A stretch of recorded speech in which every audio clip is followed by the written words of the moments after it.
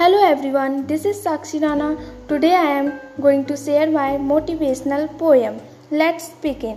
कुछ करना है तो डट कर चल, थोड़ी दुनिया से हट कर चल। लीक पर तो सभी चल लेते हैं, कभी इतिहास को पलट कर चल। बिना काम के मुकाम कैसा, बिना मेहनत के दाम कैसा। जब तक ना हासिल हो मंजिल तो राह में आराम कैसा। अर्जुन सा निशाना रख, मन में ना कोई बहाना रख। लक्ष्य सामने है, बस उसी पे अपना ठिकाना रख। सोच मत साकार कर, अपने कर्मों से प्यार कर।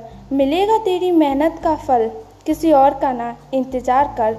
जो चले थे अकेले उनके पीछे आज मेले हैं, जो करते रहे इंतज़ार उनकी ज़िंदगी में आज भी झमेले हैं। Thank you.